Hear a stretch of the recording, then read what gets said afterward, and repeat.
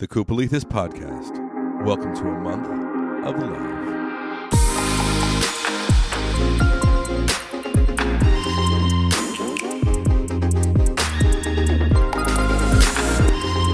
Welcome to the Kupolithis Podcast. I am Nick Kupolithis, your host, and I am so glad to be with you in episode number 10. Can you believe it? It's 10. I still can't believe it, but it is good to be talking with you. And this is the month of love. As you know, February 2023, we had our first love challenge.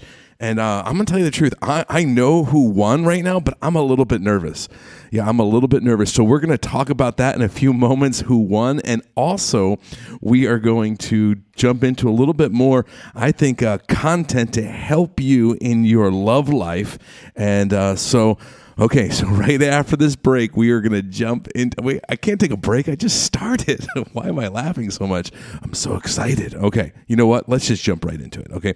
All right, we need some incredible reveal music in 3, 2, 1. All right, 1 month ago, I put out the challenge to you, the listener. I said, how would you spend $100 on your significant other? What would you do? And so...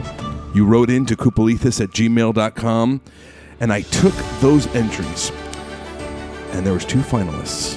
And so what I did was I put their names down, and I said one is A and one is B, and then I randomly text people, and I said, pick a letter, A or B. That was it. And so I did not control this outcome, but I'm about to reveal the winner of the first, tear in my eye, February Kupolithis Podcast Challenge is Nathan and Brandy. That's right. We are excited. There you go. We are excited for you. Well, Nathan wrote into this show, and this is what he said. He said, if I got $100, I would use it to pay for Brandy and I's wedding. Finances are tight, and every little bit would help. Although we're on a budget, I'm still trying to give her the day she always dreamed of. And so we're excited to come alongside of you and just help in that endeavor. But you know what? Congratulations on getting married. What an exciting new day, new adventure for both you and Brandy. And it's been such a blessing to meet Brandy. Definitely, Nathan, your better half. And so we're excited for you. God is so good. And listen, every person who wrote in to this show, just thank you. Thank you for taking the time to participate. This is something new. I hope there's going to be a lot more giveaways, a lot more contests, and but it's because your participation we can do this. So thank you so much, and congratulations, Nathan and Brandy. Do you remember the first time you fell in love? Do you remember that first time? I remember when I fell in love with my now wife, and the moment she captured my heart with that one glance of her eyes, and the way she brightened my soul with her smile, the way that she made me lose my mind by just staring into her eyes and the holding of her hand, the way there was a response between her and I as we began to get to know each other as friends, and then as best friends, and then as fiancés, and then married. There was this wonderful connection with my entire being, mind, soul, body, and spirit with her. And you know, that's a gift that God has given humanity, to fall in love and to be in love. This is why love is so special and should be celebrated all through the year. And this is why a lot of the times in life, it's like there's all of these things that come against like this healthy place of love. And I believe we experience that love that God intended in this covenant of marriage, right? You think of God designing humanity, and what did he do? He designs man and woman, Adam and Eve, and he puts them in a garden, and that garden is called the Garden of Eden. Eden means delight and pleasure. He put them into a place of delight and pleasure. And the Bible tells us that they were naked and unashamed. There was a connection that they would be loved by each other, and they also would love God. What an incredible gift God gave to humanity. Even in that gift that he gave to us, to find this other significant other and to fall in love, God said it isn't good for man to be alone. Now listen, you could be in a season of singleness. You can be in a season where you're looking for your mate. You could be in a season where like, I'm good not to get married. And that's awesome. There's blessings in that season as well. But I'm talking about love. I'm talking about falling in love with your best friend. I'm talking about marriage, where it should be this beautiful expression of God's handiwork in two individuals. Now, I want to look at this article right here, because there's so many wonderful blessings that happen when you fall in love, and I would say, and stay in love, right? And so this article is entitled 7 Physical and Psychological Changes That Happen When You Fall in Love. And this is why love is not just an emotion, but it's literally down to the very fiber of our being. It transforms us. It changes us, and changes us for the better. All right, so let's look at this. Falling in love, right? This article. Go through it pretty quickly here. Number 1, being in love can lower your blood pressure, right? So we know if you have higher blood pressure, that leads to heart attack, stroke, or the possibility, increased risk, kidney failure, other things. So you want to keep that blood pressure low. So this article says in 2007, a study published by the U.S. Department of Health Services looked at the relationship between marriage, physical health, longevity, and found that married couples have lower blood pressure and a reduced risk of cardiovascular disease. How awesome is that? And actually, the American College of Cardiology looked at 3.5 million participants who were single, divorced, and widowed, and found in that study that there was a lower percentage of those at risk for cardiovascular disease. So number 1, being in love, it should lower your blood pressure. Number 2, you feel more or less stressed than usual, depending on the stage of your relationship. So all of us, I think, in the beginning of our relationship with our significant other have felt stressed. Am I going to be rejected? Are they going to like me for who I am? Once they find out who I am, even on a deeper level, will I be liked? And so in the very beginning of relationships, yes, your cortisol level, the hormone that is associated with stress, can be higher. But what they found was that after about 12 to 24 months after that initial, going out with, being with that person, cortisol levels dropped, according to this 2004 study. Though love can be stressful for some, especially in the early stages, this is what the article is saying, it can potentially lower stress in the long term. A study published in 2005 examined the neurobiology of those in love and found an association between people's stress response systems, known as the HPA axis activation, and the development of social attachment. The results suggest that forming a bond with your partner could help bring about psychological changes that reduce levels of anxiety. Isn't that awesome? This is why we have to work at our relationships with our significant others. That a healthy relationship is going to give us better physical, mental, and I would say spiritual health. These are the benefits of being in love. Cardiovascular health, stress is lowered. But here's number 3. You'll feel more attached and safe. Now, are any of us surprised in that? In a healthy relationship, hugging and kissing and connecting actually makes you feel more calm. And why is that? It's because oxytocin is released. It's a hormone through physical contact. It deepens your feelings of attachment towards your partner and produces sensations of contentment, calmness, and security. This is why you should hug and kiss and connect often. And this is all according to a Harvard Medical School report. Oxytocin also plays a role in social bonding, maternal instinct, and reproduction and sexual pleasure.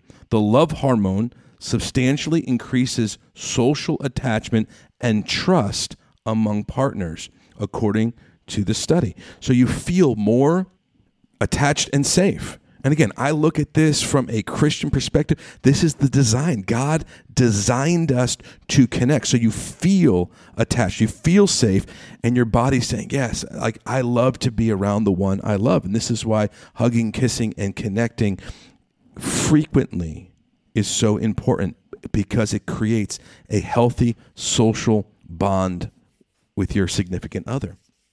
All right, number 4. This one's pretty cool. But your brain activates the vagus nerve, which is connected from your brain to your gut. Now, what is the vagus nerve? I had to look this up, but here you go. The vagus nerve is the body's superpower, and it's used to counteract your fight or flight system. It's how you develop a healthy stress response and become resilient. When stimulated, you feel calmer, more compassionate, and clearer. Stimulating the vagus benefits your autonomic nervous system and mental health. This means a better emotional regulation, greater connection, and physical health as well.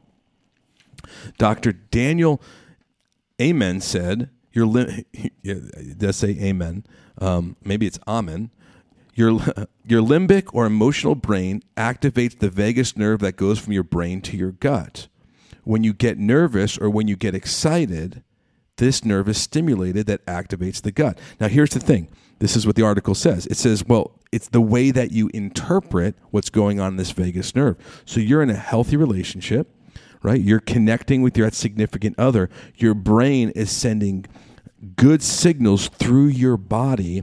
And it goes back to number 3. You feel more attached and safe. Well, your body's going, hey, you know what? I'm more resilient now because of this relationship. I can handle greater outside things that are negative. And this is all from falling in love.